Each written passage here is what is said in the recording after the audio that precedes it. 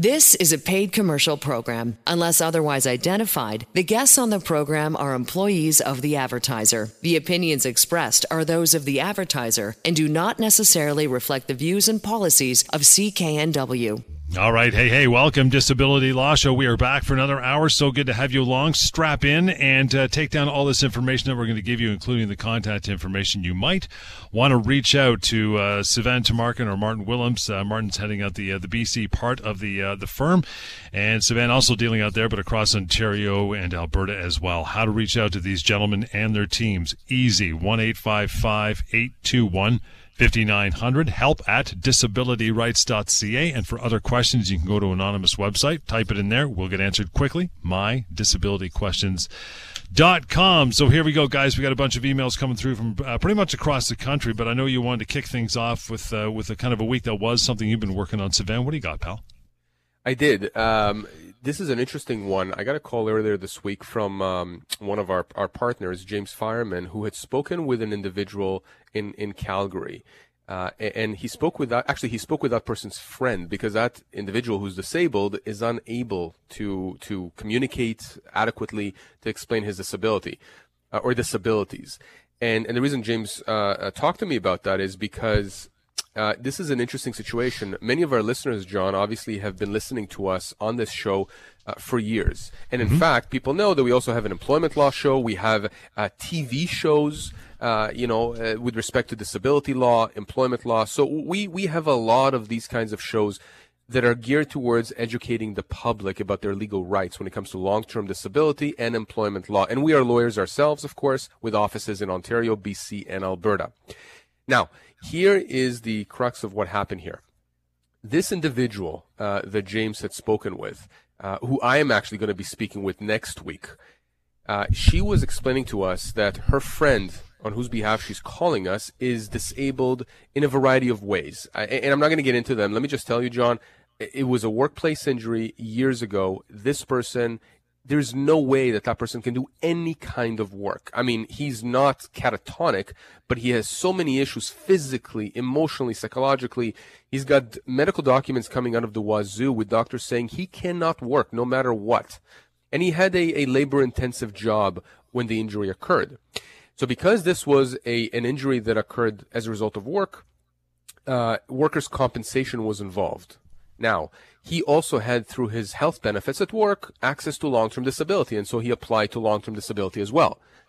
The way it generally works with long-term disability policies is that if you get workers' compensation, the long-term disability insurance company is entitled to a deduction or a credit for whatever you get from workers' compensation. In this case here, this person was getting enough workers' compensation benefits to offset 100% of any benefits that the long-term disability insurance company would have to pay. So, to put it simply, he would qualify for long-term disability but get nothing from the insurance company because he's getting all the money that he's entitled to from workers' compensation. Okay, we're clear at this point, right, John? Right, gotcha. Okay. Now, he's now arrived at the 2-year mark, and we've talked about this a lot on this show. That's usually when, under most long-term disability policies, the requirement or the test for getting long-term disability changes from your own occupation, that you cannot perform the essential tasks of your own occupation, to any occupation. This gentleman we're talking about cannot do any occupation. Okay, that is a fact. But the insurance company, I'm talking about not workers' compensation, but the insurance company who's been paying zero the entire time, has concluded that they believe he can do something else. And so they're going to cut him off at that 2-year mark, meaning they're going to say that you're no longer entitled to benefits. Now, to them, it doesn't really matter because they haven't been paying anything because he's been getting paid by workers' compensation. It's absolutely clear why it is that they are doing this. They understand that even though he is completely disabled, no lawyer, or most lawyers, will not pick up that case because if you go after the insurance company here, you can't really go after any substantial benefits because he's already getting paid by WSIB. So this is a situation where the insurance company is taking advantage of this individual, figuring that this person is not going to stand up to their rights. So why did James call me? Because if we were to take on that case, the most I think that we could potentially go after the insurance company for is punitive damages for acting in bad faith here, for cutting him off when it's abundantly clear he should not be cut off benefits. The reason, though, why it's us that he contacted is because we have media presence. And I'm going to speak with this person. And I'm going to get all the medical documentation. We're going to make sure we cross all the T's, dot all the I's. And I'm going to communicate with this insurance company. I'm going to tell them there is no reason why you cut him off. You're not paying anything anyway, so just keep him on claim. By the way, the reason they cut him off is because they understand that if workers' compensation at some point stops paying him, they're going to have to actually pay him those medical benefits. And they just don't want that exposure. They want to stop the claim right there and then. We are going to use everything in our disposal, and that's something that's very unique about our firm. We have zero issue. We have zero concern. In fact, we're very happy to use the media, to use our presence with the news media and whatever we can, radio, TV, paper, to embarrass these insurance companies who are acting in such a high-handed manner. And the reality is, and it's just a reality, most lawyers, most law firms don't have that access. They just don't have those connections, and we do. Now, I'm not saying that we're going to do anything unethical here. Absolutely not. But if you were to Google my name, you were to Google our firm name, our lawyers' names, we've been in the media quite a lot. Yep. Dealing with cases, dealing with insurance companies that have acted in bad faith. And the reality is that sometimes, unless we get this media exposure, unless we go after these insurance companies for this kind of bad, high-handed conduct legally, but also let the media have their say here, and bring those stories to the public, because these are stories about human beings, and that's what these insurance companies don't get. They are dealing with human beings. They're not treating them as human beings. And that's what I'm going to do with this individual. So I'm going to talk to him. So I just wanted to bring that out because it's interesting. It's a situation where an insurance company, I think, is thinking they can get away with simply doing whatever they want, because the reality is, from a purely monetary standpoint, this individual will not be able to find a lawyer. Well, guess what? They were wrong. Mm-hmm. They were wrong, because he's going to find a lawyer. He's going to find us, and we're going to help him. Guys, you can reach out to anytime, at least have that conversation, get some satisfaction, some insight too. 1-855-821 5900, help at disabilityrights.ca. And Savannah earlier there did mention on the TV show that runs pretty much across the country and jurisdictions. You can find that. Go to disabilityrights.ca. There's a media tab, and it'll be taken care of there as well. Guys, you want to move on to our first email? I'd love to get into this. This one from Boris. This one coming from Toronto this time. It says, guys, as a representative of a medical clinic specializing in helping patients suffering from long COVID, I'm researching if there is precise language that our clinicians should use when making diagnoses that will aid our patients in successfully being approved for LTD due to their long COVID diagnosis. In other words, how can our medical practitioners best ensure that we can help our clients suffering from long COVID qualify for LTD benefits? What are insurance companies and or CPP disability looking for? Any information you could provide would be greatly appreciated. That's an awesome email. Well, thank you, Boris, for that email. And you know what? Every now and again, we do have questions from treatment providers, doctors, or other professionals in the medical sphere as to how to support their patients get long-term disability benefits, and how do they complete medical questionnaires or medical forms in order to assist their patients in the best way they can to complete those forms and to then be entitled to LTD benefits. And that's similar here, but what we're talking about is long COVID. Something that I always say to people that I speak with who phone us or who write to us with respect to their LTD claims and when it's been denied, diagnosis is important, right? But it's not the most important thing. Right. The most important thing under a disability policy and what insurance companies look at and what you as the person making the claim has to prove is, what is your functional impairment? In other words, what are your restrictions and limitations? So if a person has been diagnosed with a certain condition, in this case, they're speaking about long COVID, the question is going to be, how does that diagnosis affect the patient's ability to function in their occupation? Mm-hmm. In other words, how are they restricted and or limited from performing their duties?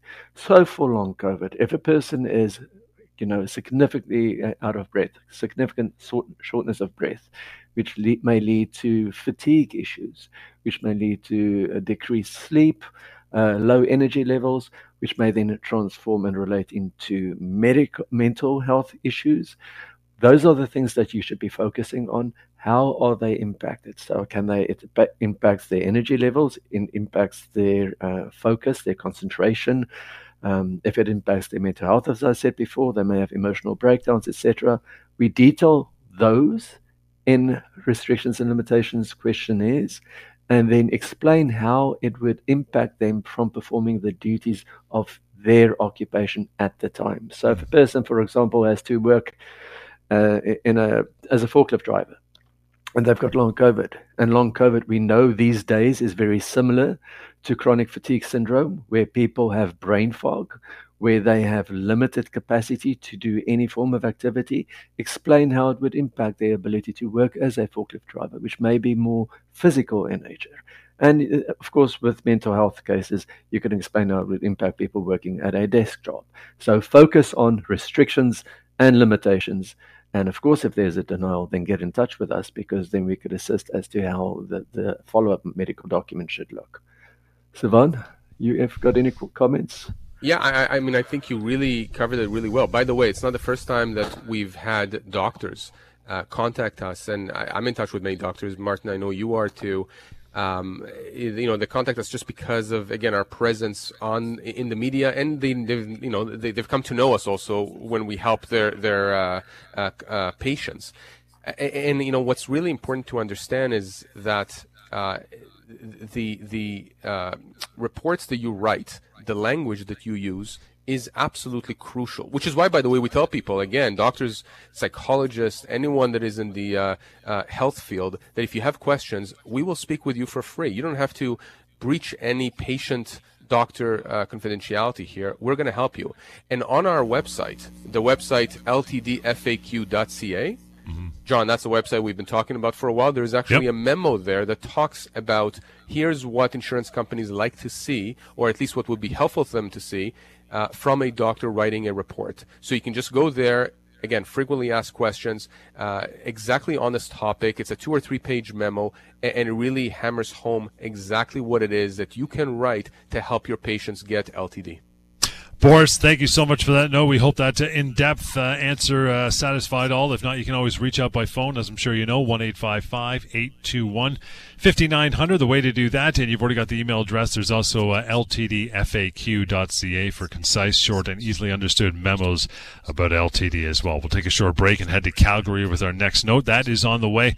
With more of the Disability Law Show. Stand by. This is a paid commercial program. Unless otherwise identified, the guests on the program are employees of the advertiser. The opinions expressed are those of the advertiser and do not necessarily reflect the views and policies of CKNW. All right, welcome back. Thank you so much for sticking around. Disability Law Show. Martin Willems is here on the West Coast, and Sivan Tamarkin, of course, co-founding partner, Samfiru Tamarkin LLP, the most positively reviewed law firm in this country. Feel free at any time to reach out and talk to these guys or their respective teams and so many other professional and well-steeped in the law lawyers at the firm. Here's how you do that. 1-855-821-5900. That toll-free phone number. help@disabilityrights.ca. I know, Sivan, you wanted to get into one quick note before I moved on to another email. What's going on over there?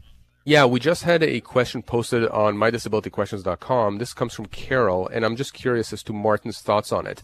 Here's what she writes. She writes, do I need to provide the insurance company with an independent medical assessment? Now, the way I read that in the context of long-term disability is a situation where, and I've had this asked of me before, and I'm curious about your experience, Martin, when people have their own doctors who are treating them, who are writing to the insurance company saying, this person is disabled, and the insurance company either ignores that or disagrees with those doctors' assessments, people then ask me, do they need to hire a doctor or go for a second or third opinion in order to bolster what their own treating doctors are saying to maximize the chances of the insurance company approving their long-term disability claim?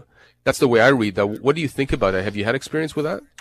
I have had that experience, and you know what? It's often in case, I can think of one specifically where the person actually did do that, and it had to do with a chronic fatigue case, myalgic encephalomyelitis, where the person traveled to the US to go do a specific test, a 2-day test, and got a medical report, brought it back to Canada, and then submitted it to the family physician and a specialist. So there was the independent medical examination report, the family doctor's report, the specialist report. They all commented on it and then sent it into the insurance company, and the claim was still denied. And that independent medical assessment cost a significant amount of money, like thousands of dollars, and then it was still denied. So my first impression, because every case is different, obviously, but as a general rule, I would say, why would you need to do that? Because your doctors know you. They're aware of your restrictions and limitations. So if the insurance company denies your claim, I don't think the first thing to do is to go out and go get an independent medical assessment where you're going to pay lots of money to do that. The first thing to do is you come to us, and we can have that discussion with you as to what is the best approach. Sometimes when we do get involved in cases and we have a legal claim, then we represent the client and we go out and we do get potentially an independent medical examination report through the course of the legal claim. But ultimately, as an individual, do you need to go out and spend that money when you're already not receiving any funds from the insurance company? No, I don't think you need to do that. But again, it's very fact specific.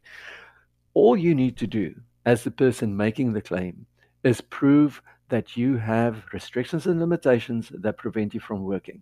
And if you have a doctor or a specialist who's treating you, providing that information, the insurance company should be paying you your claim. And if they're not, then the first thing you do is you contact us. I've had cases where the person has come to me saying, look, I think I need to go out and get this. And at least we've had that discussion with the person before that was done, because then I would generally dissuade them to do so. And we would get involved in the claim and we would help the person fight the insurance company with the information that we had at the time, because I believed it was sufficient. So I wouldn't advise anybody to go out and do that without speaking to us. Good advice, guys, and here's how you do that. Moving along anytime, of course, is 1-855-821-5900. Want to head out to Calgary again, taking care of things for Calgary, Alberta, and Edmonton, respectively, guys. Calgary, though, Nicole, that's where this note comes from, mydisabilityquestions.com. Anytime you want to reach out, in addition to email or phone call.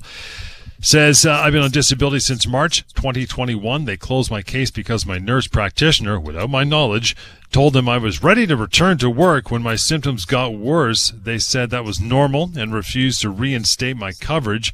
My nurse practitioner has since been let go and my doctor has taken over, but he took too long getting more info to them, so they have now denied 2 appeals in getting my case opened.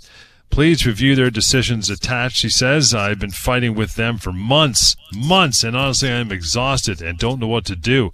I'm desperate at this point and can no longer afford my rent, therapy, any medications, etc. What a story. Not from Nicole. Yeah, and John, again, this is not something that, we see rarely. I mean, we see these kinds of scenarios. Again, the facts are different, the people are different, but it's the same kind of a thing where you're having someone who is communicating with the insurance company. It's interesting to me that this nurse practitioner simply communicated with the insurer here without Nicole's knowledge. I don't even understand how that can be.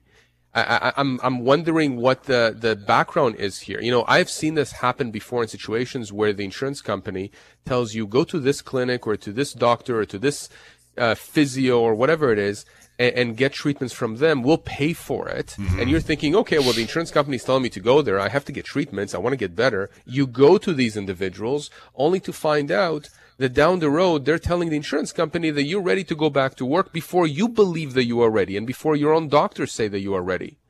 I'm wondering if that's what happened here. I think this is completely inappropriate. I would like to understand what is the background here, because clearly Nicole is unready to go, or she's not ready to go back.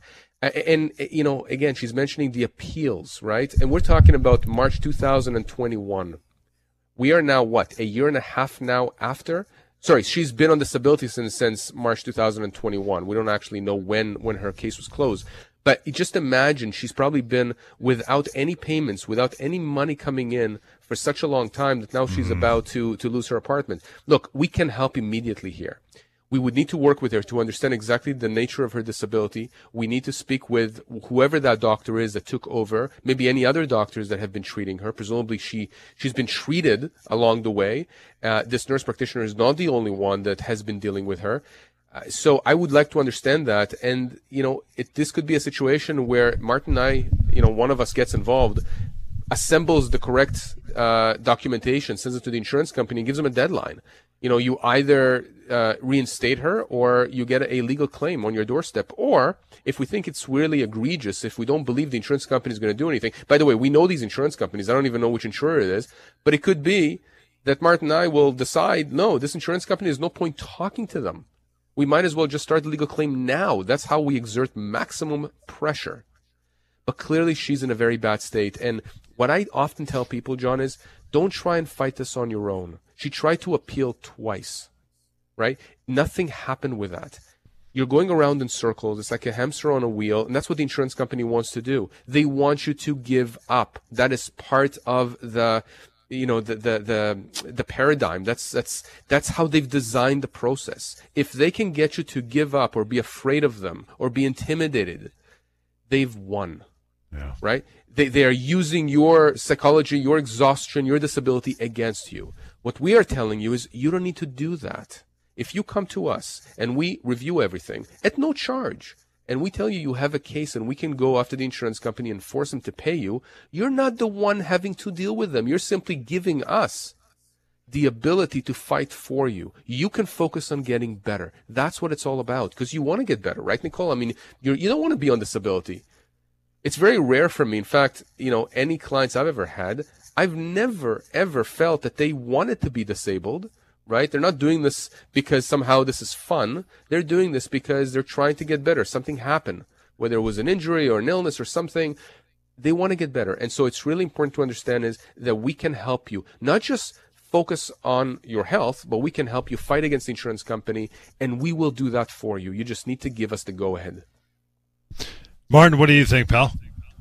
Great advice. One of the things that jumped out at me when I was reading that is the nurse practitioner saying that Nicole is ready to return to work.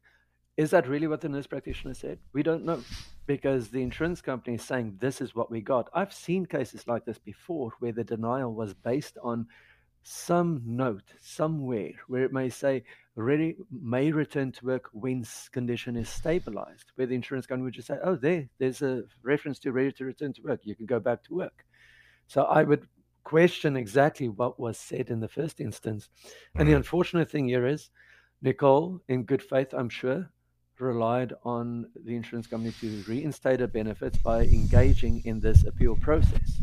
And she did it twice. And now probably months have gone by, because appeals, then they don't take just a day or two, right? It takes time. So going through 2 appeals, now still sitting where she was at when the claim was denied, months have gone by.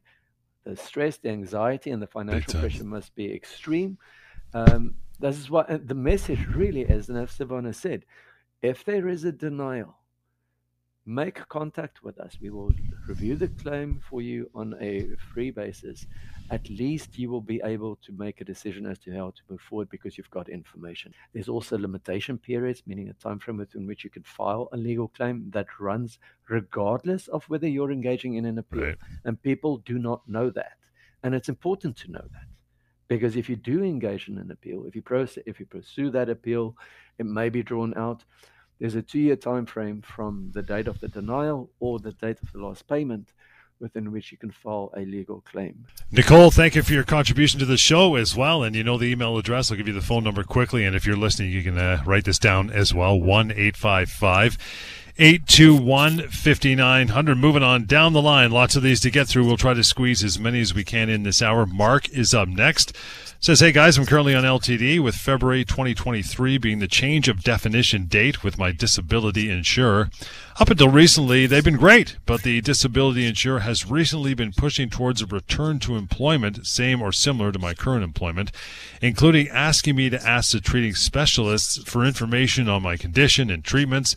This included an IME and a vocational assessment, which recommends other employment that pays far less than what I was making before.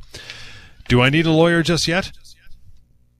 Wow, that's a great question. Specifically, the actual question. I mean, the scenario itself and what's happened that's led up to this question is really important, and we're going to get into it. But the question is key, because people often ask, when do I need a lawyer? Right. And what we tell people is it's never too early to speak with us. Now, I'm not saying that you call us if you're thinking about getting an LTD policy. I mean, talk to an insurance broker for that.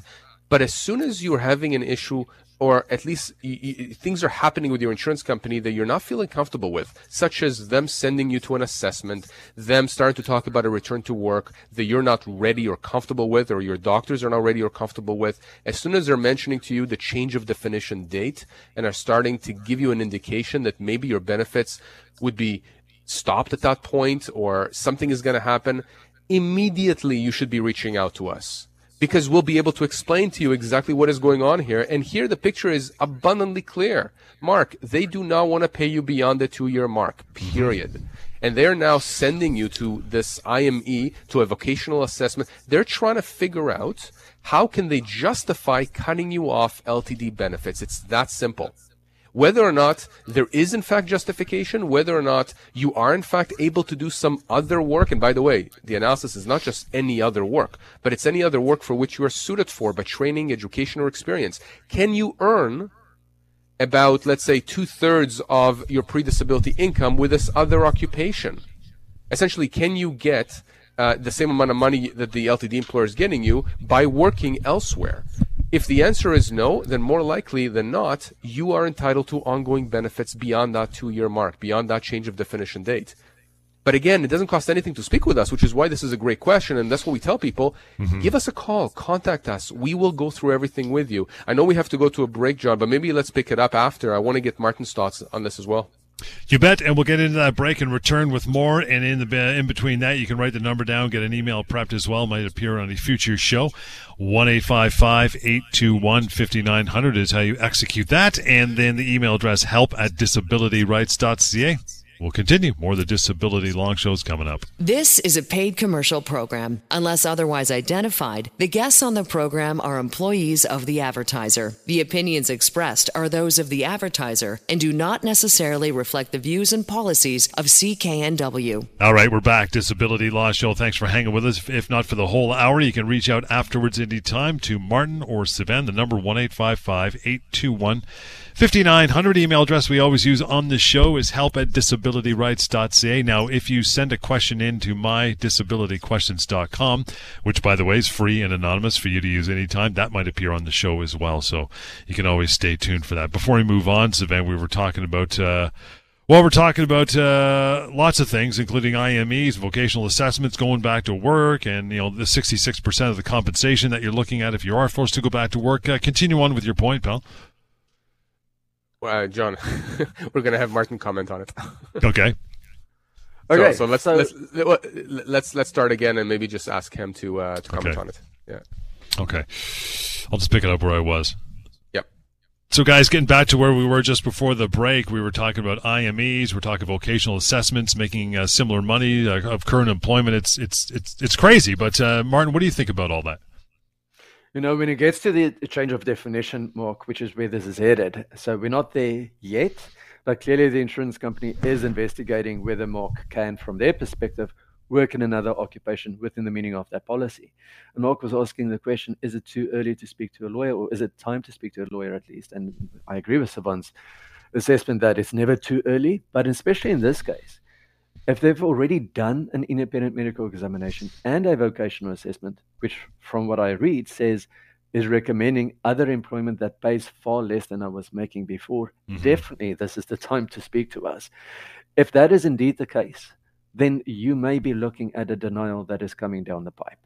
And if that were to happen, then the insurance company now has an independent medical examination, which they went out and paid for, and a vocational assessment. So they've got, from their perspective, evidence to support their position that Mark is no longer totally disabled within the meaning of the policy.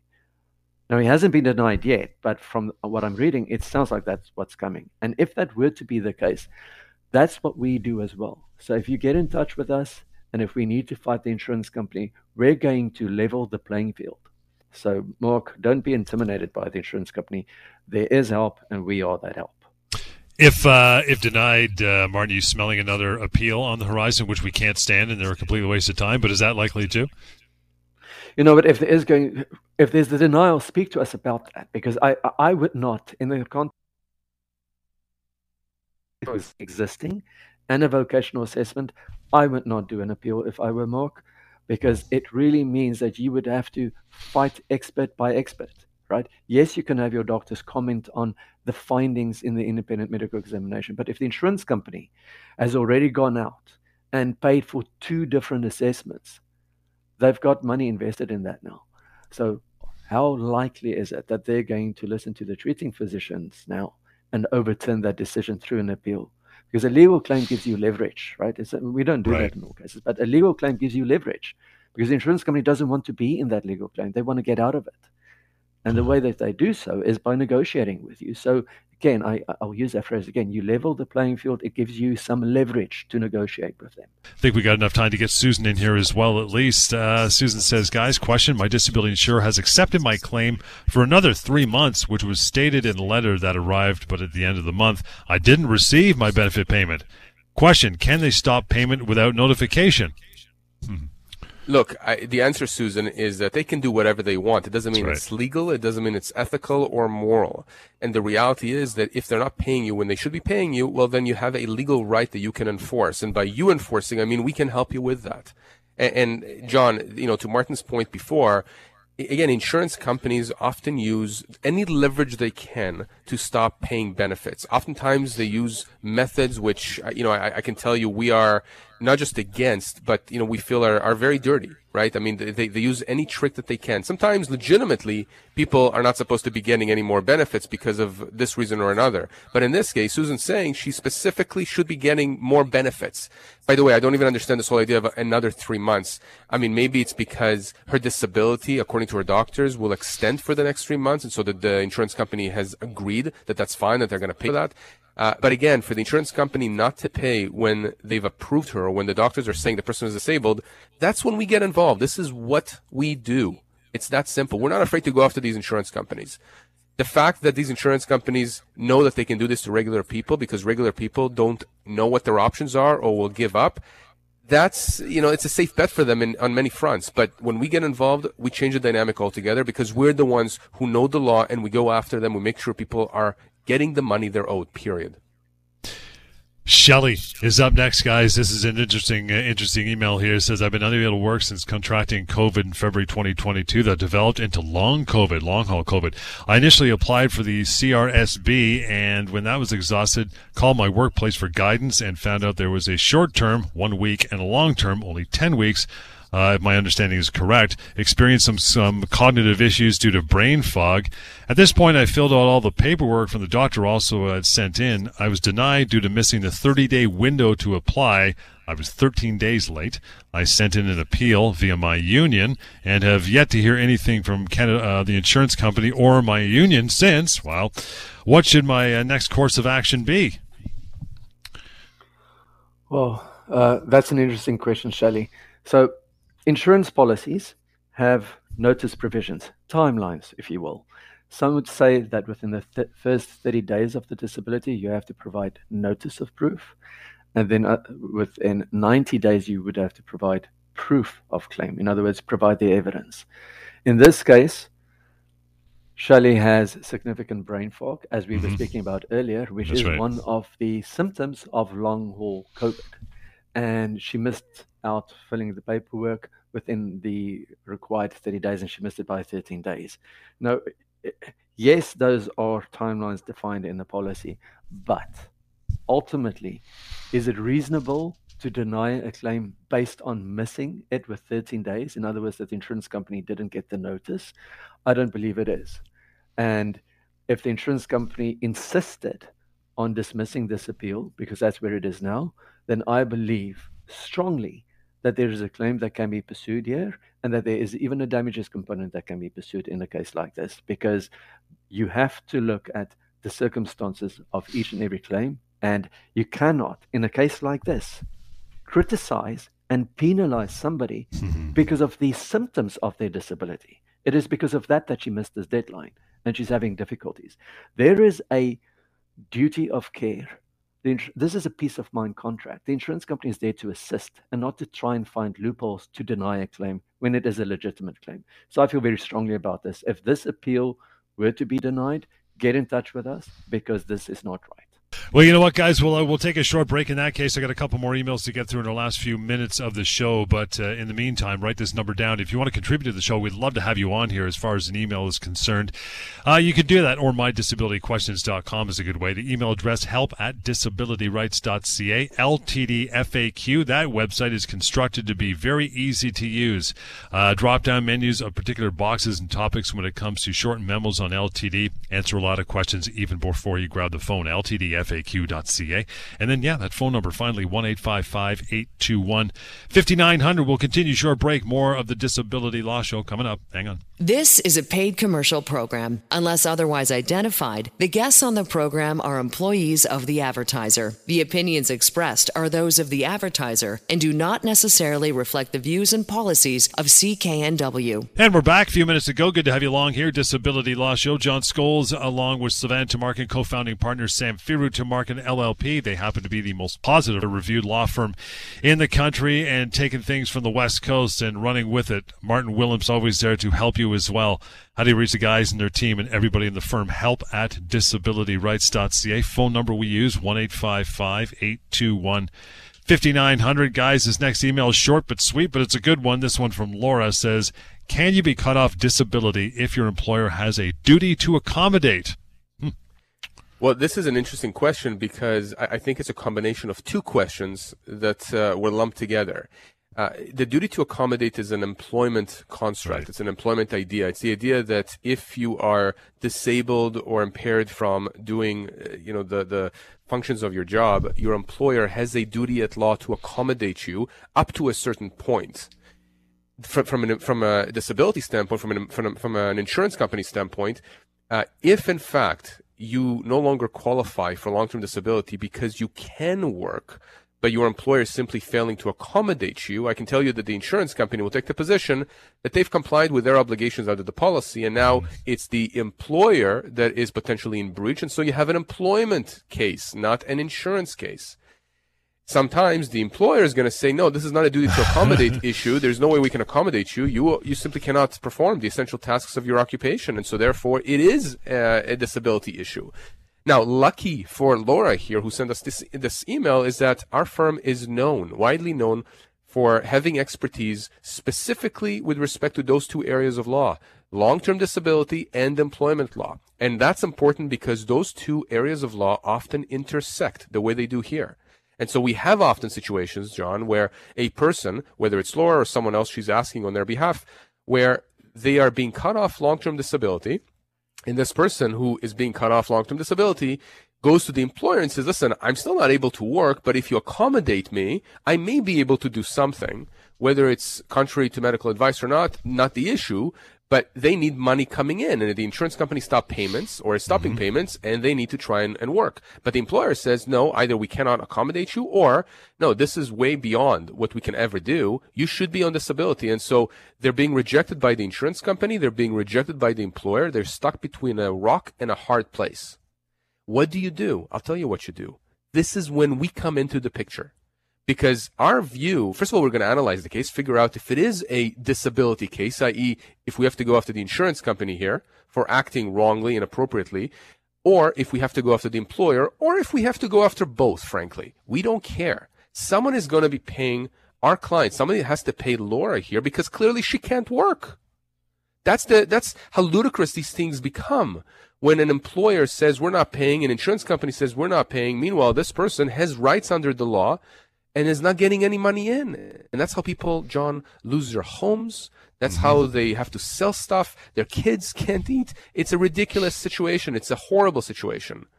And so to answer your question, Laura, the employer has a duty to accommodate at law up to a certain point, and your insurance company has an obligation by law to pay you so long as you meet the criteria under the policy. And if you cannot go back to your own occupation within the first 2 years, they must continue to pay you. If you cannot go back to any occupation for which you're suited for beyond that 2-year period, in other words, you can't earn, let's say, 65 or so % of your pre-disability income at that 2-year mark, doing something else, the insurer should be paying you beyond that 2-year mark.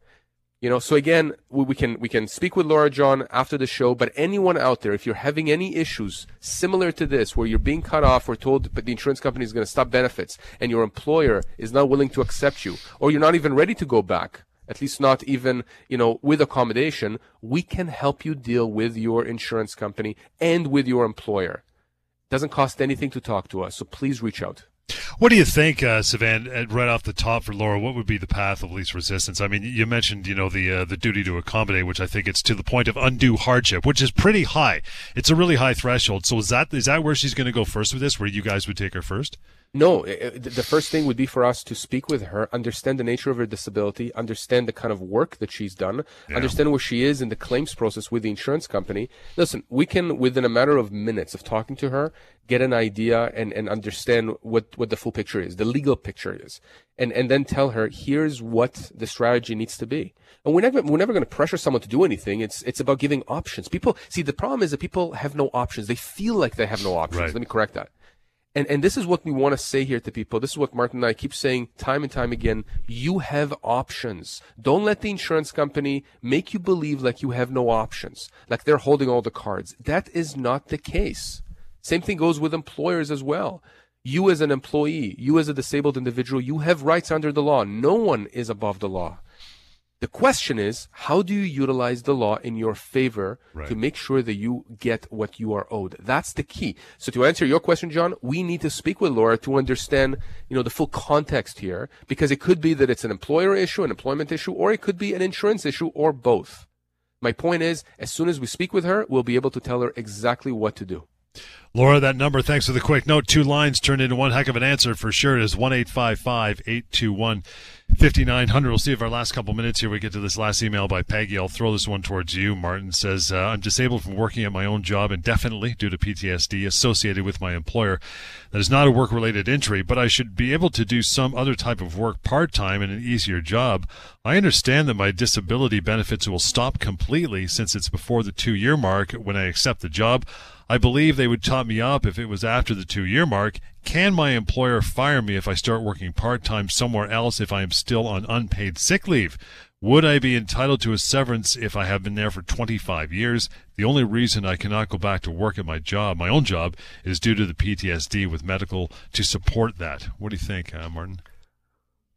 Well, thank you, Peggy. Well, that's quite a scenario. So going back to the previous question and Saban's previous comments, we have an employment team as well who can give responses to the severance question and whether the employer can fire her if she started working part-time somewhere else. That's the great thing about this firm is we can comment and give advice on disability questions and employment questions. The assessment, though, with respect to the disability itself is if within the first 2 years you're unable to perform the duties of your own occupation and you're mitigating by finding an easier job, that's when the insurance company may need to top you up. The assessment may be different when it comes to the change of definition. In other words, when there is a new assessment to see whether Peggy is able to work in another occupation. And then we would want to see what that income is that Peggy believes she can make. And if she actually is able to perform those duties. We will need a lot more information on this, but I do think in a situation like this, specifically, Peggy, you should have a consult with one of us so we can analyze the facts and give you at least some information so you can act upon and make an informed decision. Good way to wrap it up. Thank you so much, Peggy, and everybody else for reaching out on the show today. You can continue to do so now that we're going to be off air in a moment. How do you do it? help@disabilityrights.ca. That's the email. mydisabilityquestions.com. Free and anonymous place for you to ask questions with a searchable database. And then there's ltdfaq.ca. That is for quick, concise, easy to read and digest notes, memos about LTD and all the topics we talk about on the show. And then finally, just make the phone call, 1-855-821-5900. And we'll catch you next time on the Disability Law Show. The proceeding was a paid commercial program. Unless otherwise identified, the guests on the program are employees of the advertiser. The opinions expressed are those of the advertiser and do not necessarily reflect the views and policies of CKNW.